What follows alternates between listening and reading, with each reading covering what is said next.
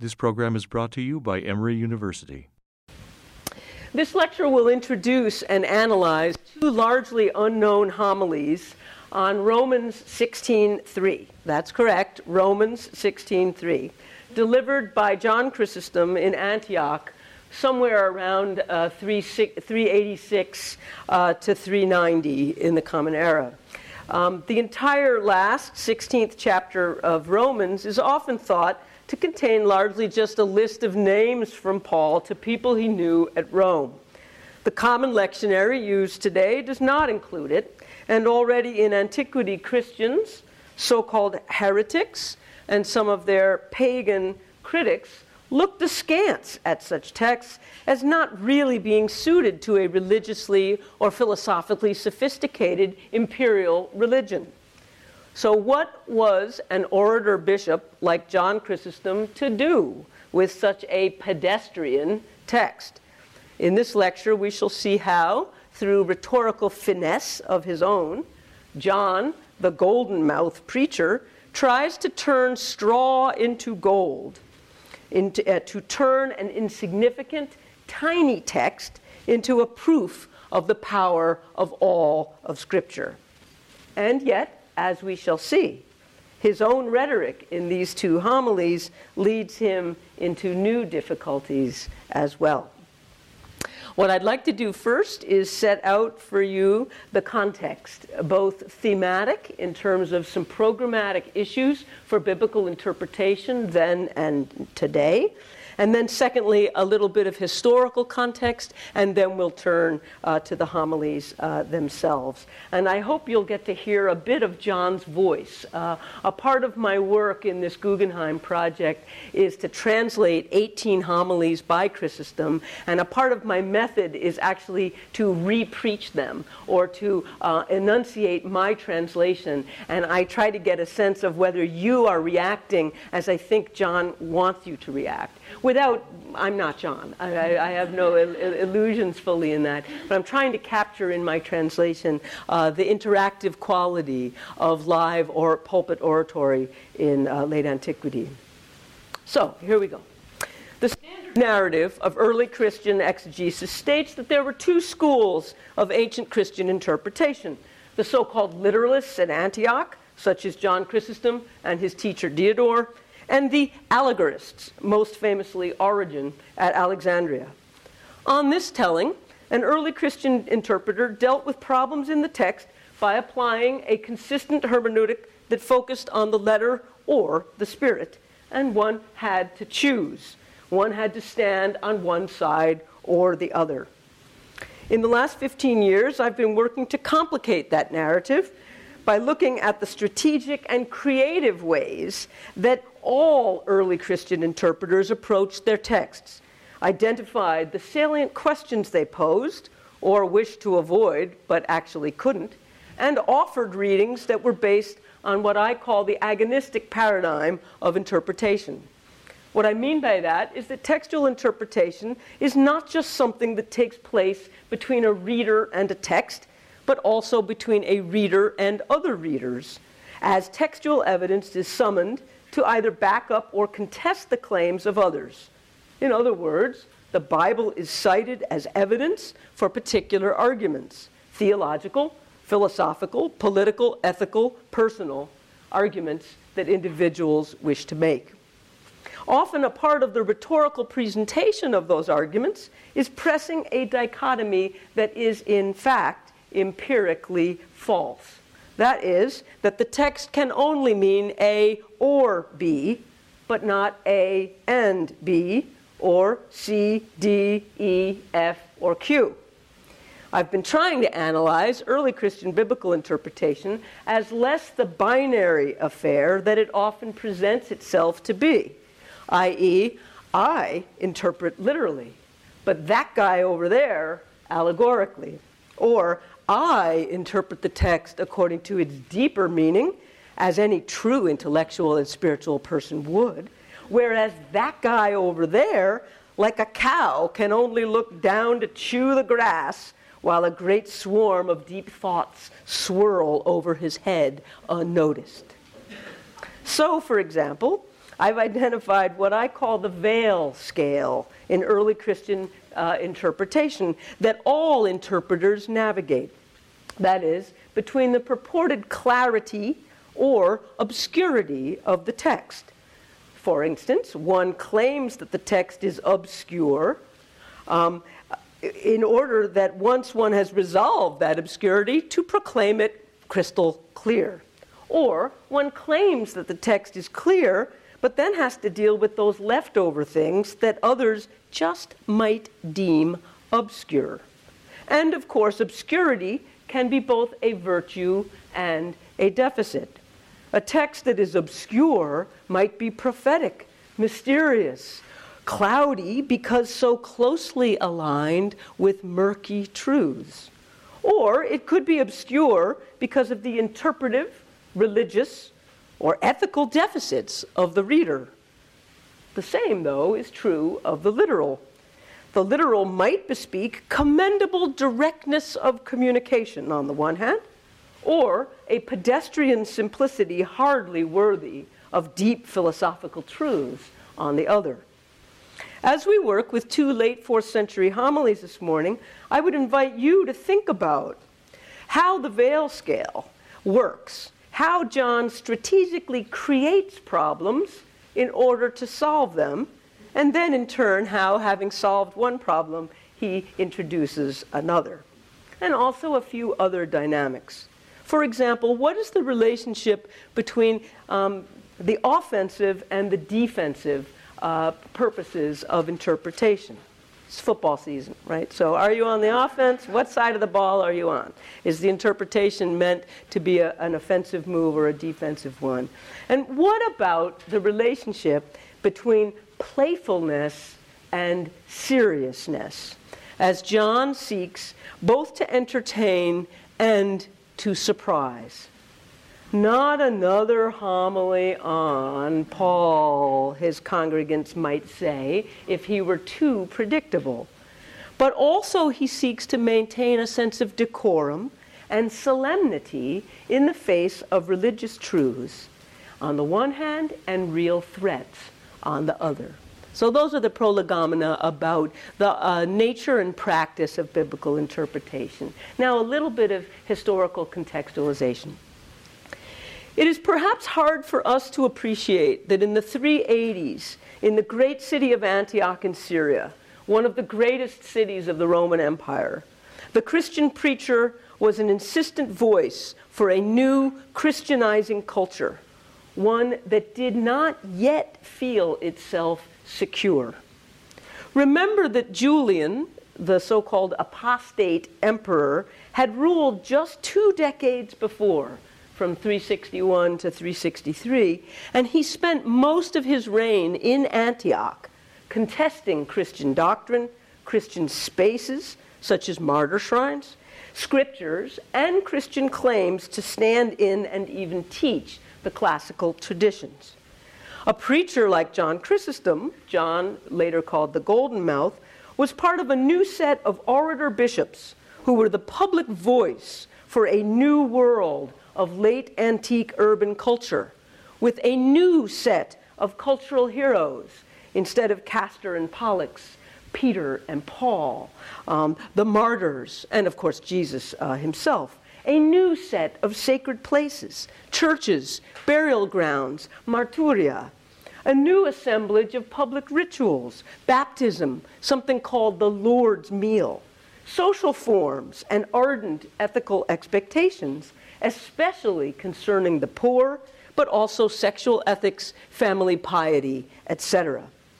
Of course, these were not entirely new, but even in their uniqueness, they were built into existing sites, emulating existing forms of communal assembly and drawing upon established cultural values and theological propositions not entirely dissimilar from those espoused by Greek philosophers, and employing the forms of rhetoric that had very long and stable histories extending back to classical Athens. It was a delicate dance of the old and the new, the old in the new denying while appropriating and applying and recasting the old. But the Christian scriptures were indeed something new under the sun. A set of texts comprised of the Old Greek Bible, the Septuagint, as we call it, and some 27 documents comprising the Greek New Testament, written between circa 50 and 140 of the Common Era. Within that Greek New Testament, the letters of Paul predominate, some 14 of 27 documents claiming to have been written by Paul, and 2 others referring to him directly, the Acts of the Apostles extensively, and 2 Peter. So we're now up to 16 of the 27. The 7 authentic letters were originally occasional writings that mixed shockingly specific and time-bound references, like the expulsion of a Corinthian man who, quote, had his father's wife in 1 Corinthians 5. They mixed this particularity with some more naturally universalizing arguments, or universalizable, such as on the resurrection of the faithful dead, found in that very same letter in 1 Corinthians 15. But were the Pauline letters fittingly scripture, sacred texts? Did they apply to persons other than Corinthians, Romans, or Thessalonians, and even to persons living beyond the decades of the 50s and 60s? And if so, how were they sacred? Were they sacred in every single part, with equal weight? How were they weighty sources of cultural and religious knowledge? The case is perhaps easier to make when dealing with the epistolary bodies, with their often complex theological arguments, and in turn their own appeals to Scripture. But what about, for example, the epistolary greetings at the end of the letters, where Paul greets in Romans 16 some 25 persons by name, which seems so pedestrian, so everyday, so time-bound, so uninspired?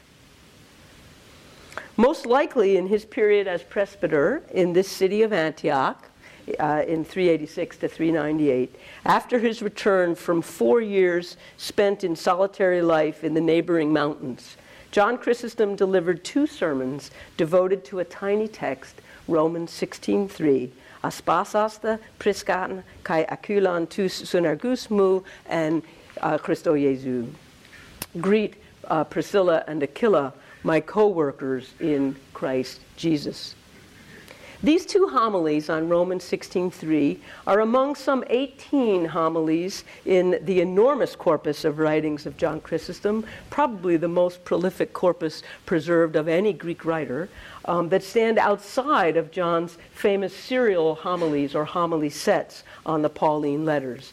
Those homily sets constitute the earliest extant complete set of commentaries on Paul's letters that we have in Greek. Origen and others preceded him, but they are not all extant, sadly. John's sermons that I'm working on here are largely unknown because they've never been translated into a modern language.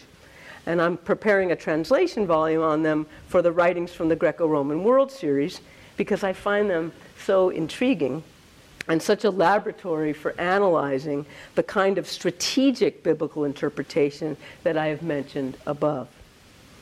John begins the first sermon by attributing to his audience the very viewpoint he seeks to overcome. I imagine that many of you are amazed at this passage of the apostles that was read, and indeed that you consider this part of the letter to be parergon and periton, to be trifling and superfluous, because it consists of just a tumble of names, one after the other. In some ways, John may be setting up a straw man here, a hypothetical protagonist, and hence a kind of offensive reading. But it is not unlikely that the surprise he attributes to many of his hearers in the congregation was actually real, and hence a defensive reading strategy, and that they did not expect a homily dedicated solely to this part of the letter to the Romans, which largely does consist of aspasmoi, greetings, or what he calls prosreses, or forms of address.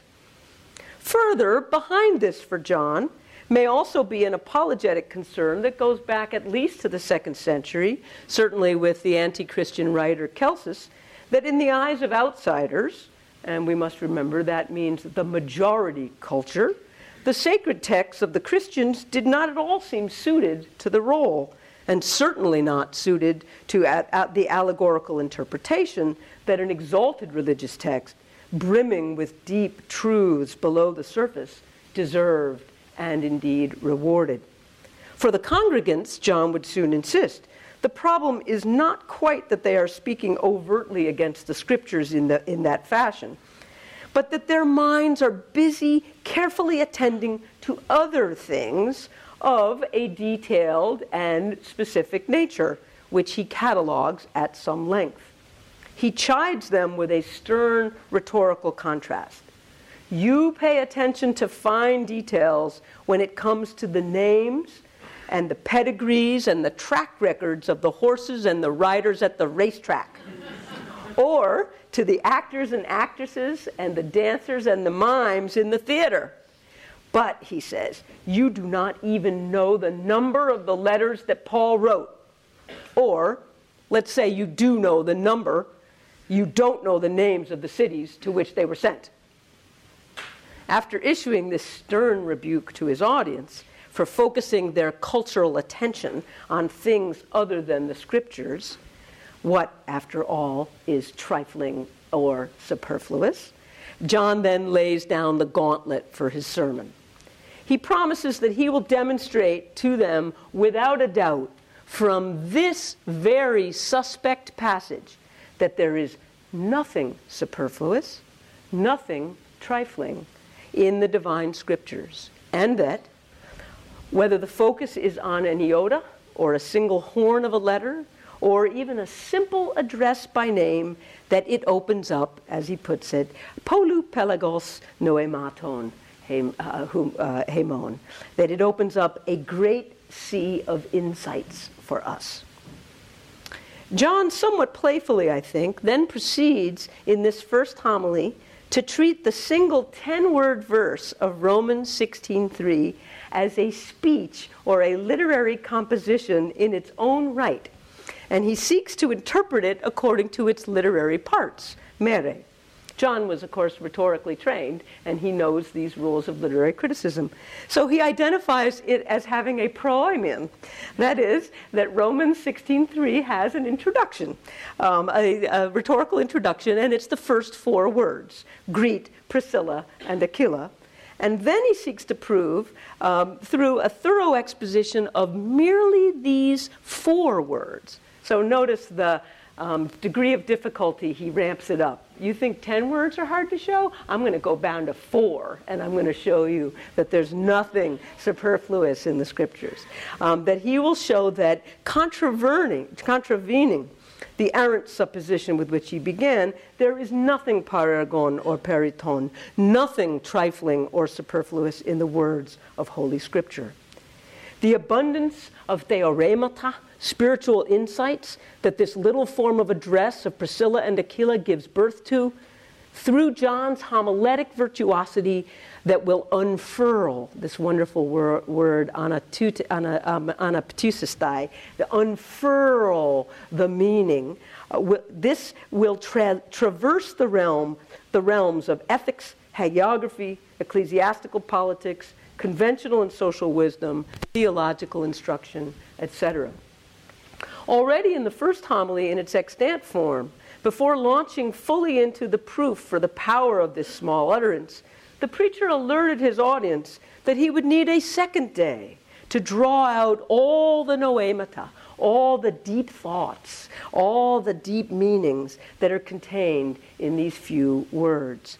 He will not only make gold out of straw, but he will make a superfluity of gold out of straw that exceeds even a single homily. Naturally, from an analytical point of view, we have to recognize that this is a somewhat circular argument, as the hermeneutical principle underlies the homily, both the choice of passage and treatment of it, as much as it is the destination, if successfully demonstrated. The orator-entertainer bids us to see him perform this magical act. How will he demonstrate the wisdom in these humble words, the universal applicability of such a particularized utterance directed to two named and ordinary individuals, Priscilla and Aquila? John's proof unfolds in several steps. First, despite being addressed to Priscilla and Aquila, he argues, these four words provide a keyhole into Paul's virtue. Although Paul had been entrusted with the entire world, land and sea, all cities under the sun, both Greek and barbarian, Paul is so praiseworthy because despite ceaseless travel and countless worries for all people, he took such care for a single man and a single woman, and he mentioned them frequently in his letters. This shows unmistakably that Paul's megalopsychia, that his magnanimity, was universal. He didn't just visit it on a few select friends. But who were these two people, John asks? Were they consuls and generals, governors, or those who gained a certain reputation? Were they endowed with great wealth, or among the leaders of the city? No, he answers. They were poor and indigent, living from the work of their hands, as Acts 18:3 shows. They were tent makers by trade, skenopoioi te techne. The low social class of Priscilla and Aquila becomes yet another proof of Paul's virtue, as John tells it, for Paul was not ashamed, even in the eyes of the famous imperial city and its proud populace. John from the East has this sense of the populus Romanus, right? The proud populace of Rome. In the face of them, Paul was not ashamed to extend his greetings to these manual laborers. Paul, John says, was clearly more illustrious and more famous than anyone. He was more dignified than the emperor. For proof of which he appeals to Paul's ability to heal from his mere garments and shadow, according to Acts 19:12. But despite his own high social standing, Paul knew the pitfalls of the whole system of social classifications that determines this usual apportioning of honor and shame. For he knew so clearly that what makes true eugeneia, a Greek word which means noble birth, but it also means nobility in general, and hence enshrines the question of whether you're born to nobility or you can attain it through ethical discipline.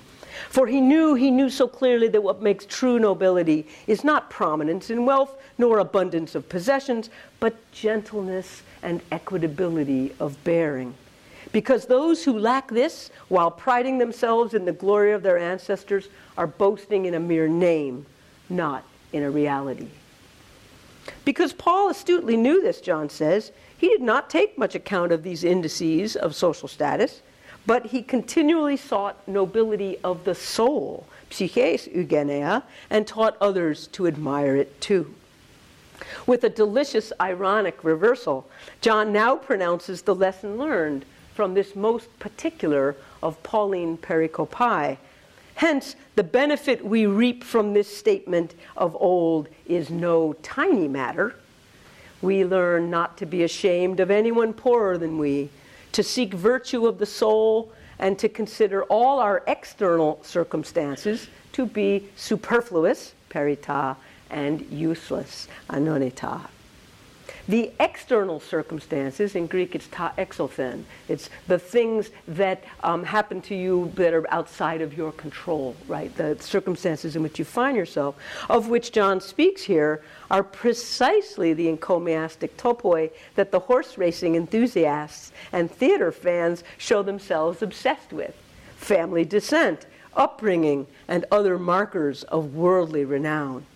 It is not Paul's greeting of these two tent makers that is superfluous, John insists, but it's the very criteria of worldly importance defined by the majority culture that the apostle has defied and hereby overturned. The special virtue of the two tent makers, John argues, is that the apostles' hosts would have been able to observe with careful attention, paraterrein, the following things. They could have seen on a daily basis Paul's form, his walk, his look, his style of dress, his comings and his goings. Because, John argues, when it comes to saints, it is not only their words, rhemata, and their teaching, didaskalia, and counsel, parainesis, that serves as an introduction to philosophy, as instruction in philosophy, didaskalias philosophias, but it is their entire way of behaving in life that serves to teach you the philosophical life. And you may know that the early Christians appropriated the language of philosophy for the Christian way of life, meaning both how you think about that life and how you carry out that life. Thus something like Pierre Hadot with philosophy as a way of life, very much at heart for John. So Priscilla and Aquila had access to the most particular and apparently trivial details of the life of Paul as they saw him in all of his activities. And he goes on to say, preparing a meal, rebuking others, encouraging some, praying, crying, going and coming. This hermeneutical rule that nothing was trivial about the life of Paul is now applied to the letters, as John says, after all, when we have only 14 letters of his, carry them all around the world, what about the people who had the very source of the letters, who had the tongue of the world, who had the light of the churches, who had the foundation of faith, who had the very pillar and fundament of the truth? Who would they not be living with such an angel? The hyperbole is customary in John's oratory. We can talk about that in our dialogue after.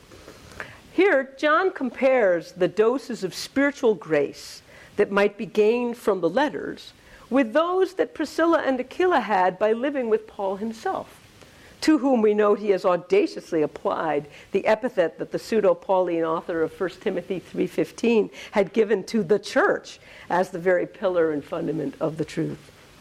While we only have 14 letters, note that very particular number, 14, while we only have 14 letters, Priscilla and Aquila had their very source, hence potentially limitless in scope. But the universal Paul, as known in the 14 letters carried all around the world, was also connected with very specific contexts and even to all the very concrete physical objects with which he came into contact. Thus, John imagines Priscilla and Aquila gazing at Paul's bed, at his mattress, at his sandals, and from these gaining sufficient motivation for continual compunction and contrition. This wonderful Greek word katanuxis, of staying up all night worrying about the state of your soul. Paul's sandals can do that to you. For John, anything that touched the apostle, as inspired especially by Acts 19:12, you remember about linen cloths that were applied to the apostle and then carried off as contact relics to carry out miracles. Anything that touched the apostle, no matter how particular or trivial, is a means of mediation of his religious truth and insight. The homily goes on into a variety of other exhortations, but I'm going to turn now to the second. Chrysostom's second homily on this single verse, Romans 16:3, opens with two rhetorical questions to the congregation that directly address their reception of the earlier homily and assume their affirmative response. So, were you instructed to consider nothing that is in the divine scripture trifling, paragon? Did you learn to investigate thoroughly and the Greek verb here is periargazestai. Did you learn to investigate thoroughly? In fact, the word is also used of snooping. To investigate, snooped into the titles and names and forms of address that are written in the divine oracles? Notice here, he's made a word play that he's overturned the parargon, that which is trifling, by periargazestai, right? By scrutinizing that which is trifling, you then find that it's important. And John affirms their affirmative with the following statement. For in the end, I suppose that no one who is industrious will dare to run past any of the words found in Scripture, whether a list of names or chronological periods or a simple form of address to some simple folk. This sentence both compliments the audience, so I just complimented you on John's behalf, see, you pat you on the head, and lays upon them the continual burden not to be lazy, but to engage in the continuous scrutiny of the Scriptures for which John calls. But if the prior homily were successful, why is there need for another? Has the point not been made? John offers a quick response to such an objection that may be lingering in the minds of his audience. Well, except, so that this corrective point might be made all the more secure, come, let's investigate today as well the remaining parts of Paul's address to Priscilla and Aquila. The first homily, he reminds his audience, demonstrated that the prooimion, that is, the introduction, provided us with no small number of benefits. Tiny text, great benefit already given, through the homiletical treatment, of course. So John's, the value of the text and the value of his homiletic work are both to be held in tension here. He continues, this text taught us, and then we get a list of the headings of the various topics in that first homily. They're called kephaleia in Greek. The chief headings of the first sermon, not quite in the order of their original disposition, and fuller than what I've been able to articulate earlier. First, that work is good and idleness is bad. Second, how magnanimous and caring was Paul's soul. Third, that poverty is no obstacle to virtue. And fourth, that Priscilla and Aquila were greater than the emperor because of a trifold application of a then and now commonplace. They were insignificant then, but praised now. They were known only in a few places then, but they're known everywhere now. They were recognized then only on earth.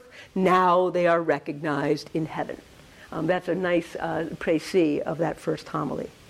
And the reason for a now universal renown of Priscilla and Aquila? Because they lived with Paul for such a long time, and hence they had a kind of unparalleled access to the saint and his wisdom. Here John repeats with emphasis, and I can hear you already wearying with me, just as I was saying before and am saying now and will not stop saying, the thesis that joins the first homily to the second, for it is not only the teaching and the advice and counsel of the saints, but their appearance, their garments, stolismos, and the very type of sandals, the style of sandals that they wore that holds great pleasure and benefit. It is at this point that John introduces an objection. But it is necessary for me to focus attention on some of the things that I spoke of in my prior homily, and some that have come up since then, because they contain a serious point of contention. Greek term is zetesis. What is that? Well, I was saying that even the style of the garments of the apostles provides us with benefit. But just as I'm in the midst of saying these things, the law of Christ comes in, saying, don't acquire gold or silver, nor copper for your belts, nor sandals, nor a staff for the road. This is Matthew 10, 9 through 10, with a paraphrastic, a bit of a paraphrase. Now, why is this a problem? Because in Acts 12:8, Peter appears owning sandals. The angel says, Peter, get up, put on your sandals. And then in 2 Timothy 4:13, Paul tells Timothy to bring the cloak that he left in Troas. So presumably he has more than one cloak. This is a problem. John introduces this zetesis, a point of contention or a question of dispute, in a way that is ambiguous. On the one hand, it could be, as he presents it, that he himself in the moment saw the problem of a possible contradiction of his own hyperbolic praise of Priscilla and Aquila that it pointed to in the scriptural record about the value and acceptable amount of possessions.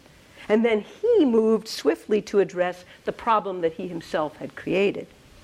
But it is also possible, especially given his repetition of his thesis as having been established in the earlier homily and consistently maintained by him, it's possible that some in his congregation had registered surprise at John's giving such attention in the earlier homily to apostolic possessions and even fashion as disclosing deep spiritual truths. Imagine at the back of church as people came out. And we know from some of the homilies, by the way, that John did hear from his congregants afterwards points of contestation with the sermons. Both are possible and are perhaps not mutually distinct. And it soon becomes clear that the seriousness of the apparent contradiction in John's eyes, and likely that of his audience, goes beyond idle speculation. Chrysostom acknowledges that this is in fact a taunt that the Greeks, as he calls them, meaning non-Christian majority culture, the Greeks are bringing this taunt against the Christians. That is, that they do not hold to Christ's own law of austerity of Matthew 10. The Greeks, many of whom overturn the houses of widows, strip orphans naked, clothe themselves in everyone else's garments, no better than wolves, and living from the labor of others, often on seeing some of the believers wearing more than one garment because of bodily illness, they immediately hurl against us the law of Christ and say these words, "Didn't Christ command you not to have 2 cloaks, nor sandals? Then how do you transgress the law that is set down about these things?" Then, after bursting out laughing, chortling, and shaming the brother, they speed off. Presumably, Chrysostom knows about such street hermeneutics, even if rather stereotypically established in this retelling, from what members of his congregation have told him.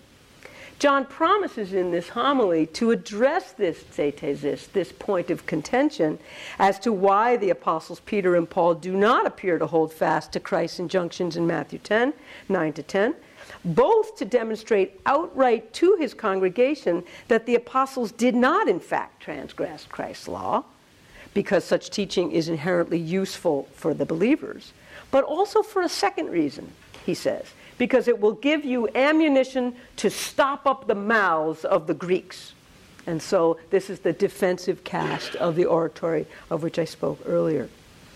So what is the solution to the problem in the language of Greek literary criticism that is the language of early Christian biblical interpretation? What is the lucis to this zetesis? As so often, John makes the zetesis worse before he solves it. After all, he says, if these were just any old 2 guys or people who didn't always obey Christ, then it wouldn't be such a big deal. But no, Paul and Peter laid down their lives. They were the chief and the first among the disciples. And they not only always obeyed Christ, but they went beyond what was commanded, as in 1 Corinthians 9, when Paul demonstrates that Christ said a missionary should live from the gospel, but Paul renounced that privilege. So why, this all being true, do they here appear in this respect to have transgressed Christ's law? John first says that he should be able to dismiss with the charge in a single blow by pointing out that the Greeks who are accusing the Christians in this way are actually contradicting themselves. Because in order to make this charge, they are assuming that Christ is a trustworthy lawgiver, an axiopistos nomothetes, and something that they otherwise deny. So they are quoting the scripture as authoritative, though they shouldn't be. But John says, however, lest this riposte look like a desperate line of defense, although he did indeed include it. That's That's a rhetorical move of astheismos and preteritio. However, lest this riposte look like a desperate line of defense, he then gives his own constructive argument.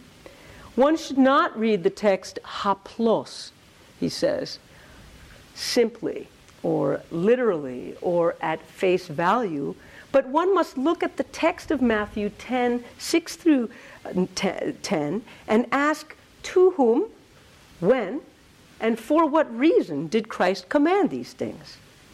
These are the basic elements of historical criticism, which we must appreciate restrict rather than universalize the meaning. Hence, notice that John is here making the opposite hermeneutical appeal from that of the prior homily, which emphasized the universal in the particular rather than this other way around. He mixes the three questions of the to whom, when, and for what reason a bit in his treatment, but I'll separate them here for our analysis. As to whom, John maintains Christ said these things about restrictive possessions only to the apostles and not to everyone. He makes this by an exegetical appeal to the setting of the missionary discourse in Matthew 10, 1 through 5. Naturally, this line of excuse could work for Paul, but it couldn't work for Peter, who, as one of the apostles, was of course there at the sermon, was there in the missionary discourse, and hence cannot be sufficient. Such a line of argument might also release the congregants from these stringent requirements, a point which we shall later see is indeed on their mind as well as on John's. However, for one accustomed to insisting that Scripture was not bound to its original addressees, but speaks to Christ's people here, today, this narrative appeal, i.e. that the words of Jesus are only binding on the persons who heard them, has significant limitations and risks. So John asks another question of his own about the biblical record. How could Christ have commanded his followers to feed the hungry and clothe the naked, in Matthew 25, the great parable, if they were all expected to have no clothes, or money, or sandals, etc.? How can a homeless person take someone into their home? Faced with this dilemma, one that was perhaps part of the taunts of those Greeks, as well as the quandaries of his congregants, John argues for a generic difference between a law, a nomos, and a piece of advice, symbole or parainesis. A law holds in all circumstances, ek pantos tropu, but advice is contingent on the free choice of the agent, as in the example of the rich man in Matthew 19:21, to whom the command was prefaced by, if you wish to be perfect. Not surprisingly, John does not acknowledge that this is missing in the Markan version of the pericope. But John does not regard Matthew 10 as mere advice from Christ to the disciples. Hey, maybe you shouldn't carry a backpack all the time. But in terms of the question of when, for Matthew 10, 8 through 10, John insists that Christ did not allow them to be under the necessity of these laws always, but that he lifted the injunction right before his death, according to Luke 22, 35 to 36. But now the person who has a purse should take it up. Likewise, the one with a backpack. And the one who doesn't have, let him or her sell their garment and buy a sword. So, Peter and Paul's later fashion acquisitions were after the binding period of this law had passed. But that still leaves the question, if he was going to lift it anyway, then why did Christ issue contradictory commands in the first place? For John, Matthew 10, verse 8, I noticed this morning I didn't have it in my text. Matthew 10, verse 8, which prefaces the injunction about possessions, heal the sick, raise the dead, cleanse the lepers, cast out the demons. This verse provides the clue that Christ issued this carefully limited command to the apostles only as accompanied and tempered by the miraculous signs that he provided, so that the apostles could bear their penury more easily. Christ, in this way, as John tells it, treated the apostles like a swimming teacher. It's a really fun description. Like, I don't know if you've ever taught anyone to swim, but there's that moment when you need to let go, right? Or like the mama bird, who first supplied all the power needed himself, Christ did, and then gradually allowed the apostles, to do it under their own steam. Through this combination of pennilessness and power during his earthly ministry, Christ wanted the apostles to learn, A, through austerity not to be lazy, B, through their own survival of this harsh regimen, to show them that it was not all due to divine power, but also to their own contribution, and C, to learn to live a moderate life and to receive thereby greater doxa from mortals and from the divine. Luke 22:35 for John represents a moment of self-interpretation by Christ, one in which he releases the strictures of the prior legislation, but he slackened and released the strain of that philosophical way of life. This moment of interbiblical interpretation provides John the way out that he seeks. But as the homily continues, John will now have to deal with the new quandary which his interpretation has drawn the eye to, of why Jesus here in Luke commands them to take up the sword after advocating elsewhere for peace. A perennial problem, we should say, for Christian interpretation, then as now. As we have seen in the very occasion of his homily, each text brought in to solve one problem may introduce other problems of its own. John says at this point, we have one more obscurity before us to clarify. Christ, who told his apostles to turn the other cheek, commanded them to arm themselves with swords. Further, if this is what he really meant, wouldn't 2 swords have been grossly insufficient to fight off the arresting band that was soon to come? John concludes that this command cannot have been literal or direct, but it was an indirect way by which Christ was alluding to the plot that was coming, quote, from the Jews. And Chrysostom's anti-Judaistic rhetoric is famous, and we could talk about that in the Q&A. Christ did not wish to say this openly, but rather through enigmata, as with logia, like Matthew 10:27, Luke 12:3, what you have heard in your ears proclaim from the rooftops. What you have heard in the dark, say in the light. It is not to be taken literally, but as a statement that boldly hints at the truth. Notice the oxymoron. Hints, but boldly, right? Clear or not. Darkness, he says, means Palestine. Light means everywhere on earth. Observe John Chrysostom, allegorist. Then he applies this hermeneutical key to the rescue verse, become problem verse, of Luke 22:35-36. It is heard one way, he says, but it must be comprehended in another way. Heteros noein.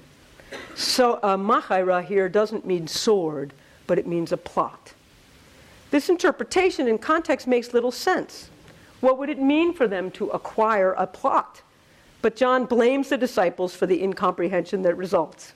Christ, as customarily, John notes, does not reveal the enigma, but since they did not comprehend it, he leaves it to the future events to provide the means of interpretation, i.e., the arrest should leave no doubt in their minds about what he in fact had meant.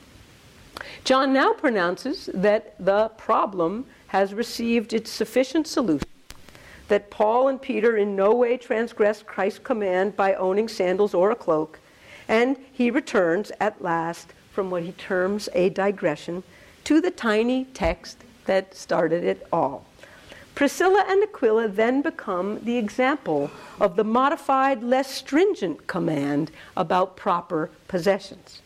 They who, by saving the teacher of the world and were common benefactors of the whole world, had just a bit more than they needed, so that they could give to those in need, such as Paul, whom they served as host. And Paul, in turn, as the pericope continues, makes clear what they fully gave. They who laid down their own necks on behalf of my life. And that's the continuation into one whole nother verse, Romans 16:4. So how? Actually, they possessed no abundance of possessions and power in the face of the mighty. But what they had was greater than all these things. They had noble zeal and a soul abundantly prepared for danger. That's what they had. And that is why they were benefactors and saviors. For those who are rich, constantly fearful as they are, couldn't benefit the churches as much as those who lived in penury, but were magnanimous. Such were Priscilla and Aquila. And here is where we must leave them and our homilist. Although John had 2 days of homilies to interpret the 10 words of Romans 16:3, I have just one lecture to try to do justice to his 2 very long sermons. I thank you for your patience, and I look forward to your comments, reactions, and questions exploring the great sea of issues about biblical interpretation that these 2 sermons have opened up for us. So let the dialogue continue.